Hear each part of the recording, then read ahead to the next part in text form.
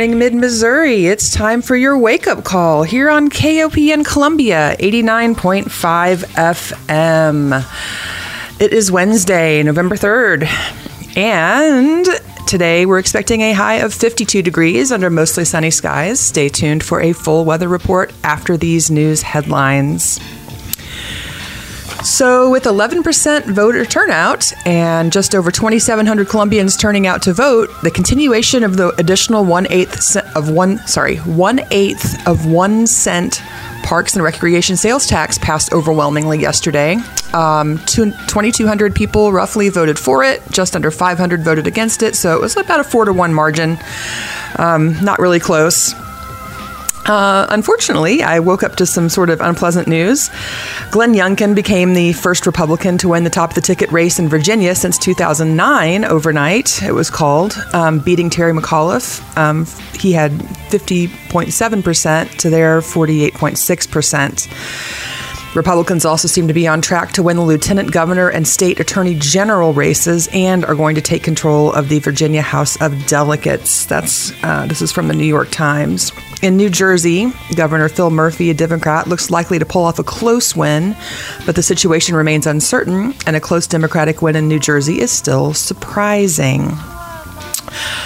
Trying to end on a more positive note, we've got a story from Allison Kite at the Missouri Independent, who reports that the global meat producer Smithfield, which operates some of Missouri's largest industrial hog operations, has withdrawn requests to convert 10 of its permits to what environmental groups say would be more lenient ones.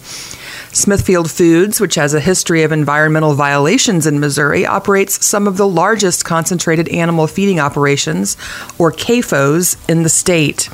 Each facility consists of multiple farms with barns that have slatted floors to allow hog waste to fall through into a pit before being pumped out to a lagoon. CAFOs are often criticized by environmentalists and smaller farmers as a threat to clean water and a nuisance to rural neighbors. There's been increasing pushback to the facilities in recent years as state lawmakers have relaxed the rules for them. This spring, one of the Smithfield CAFOs spilled 350,000 gallons of manure into and polluted 12 to 15 miles of nearby creeks. The company had applied with the Missouri Department of Natural Resources to terminate its current site-specific permits and convert them to general permits at 11 of their sites. But earlier this month, a representative from the company emailed DNR to withdraw 10 of those applications. The Smithfield employee offered no explanation for the withdrawal or the decision to still pursue one of the general permits. Here on Wednesdays on the Wake Up Call, we check in with John Dupuy, the host of Tech Radio. Let me see if I can get him on the phone. Good morning, John. Good morning. There you are. What's new in tech this week? Well, we get to talk about a new product this week. This is fun. the RT1 from a new startup company called Rivian. And it's going to be the first electric pickup truck. Huh. And by new product, I mean literally they've started production. Okay. So this isn't a pie in the sky kind of thing. Yeah. And it came out into the news this week because reporters were allowed to drive the things for the first time.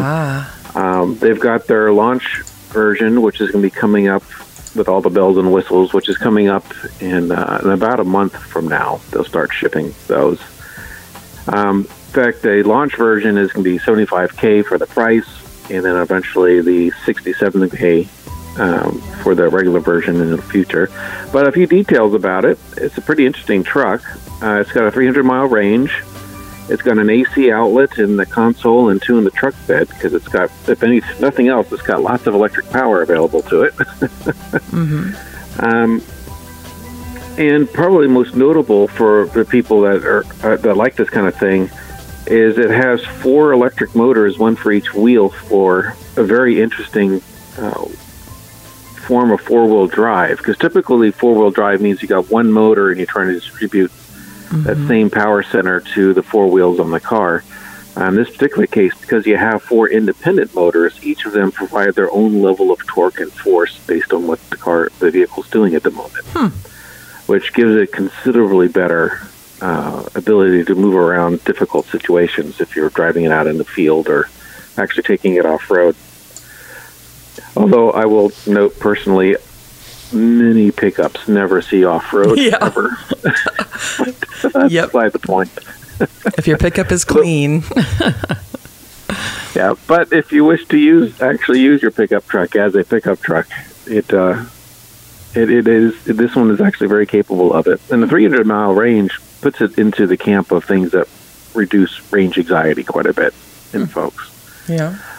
This particular startup is backed by Amazon, T. Rowe Price, Ford, and some really big investors that have put, I think in the last round, they pulled in another $2.5 billion in funding. So this is a very, very well funded startup. So we might see quite a bit out of this company in the future. They have other plans, of course. They want to get into trucking and of other forms. You mean like over-the-road trucking, like semi-trucks?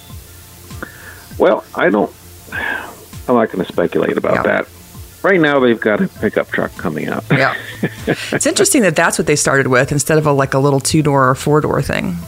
Like they went for it hard. It is.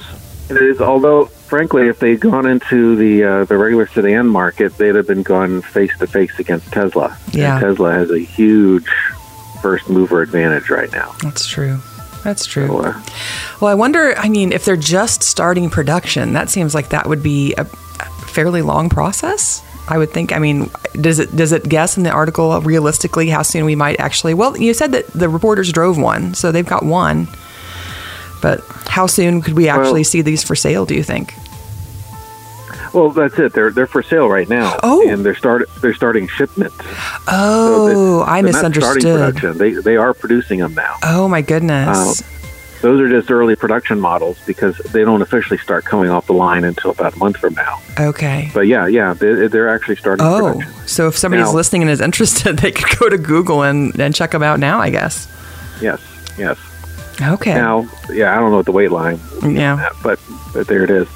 Now, they're going to encounter the same problem Tesla has, which is producing automobiles is very complex and difficult thing to scale.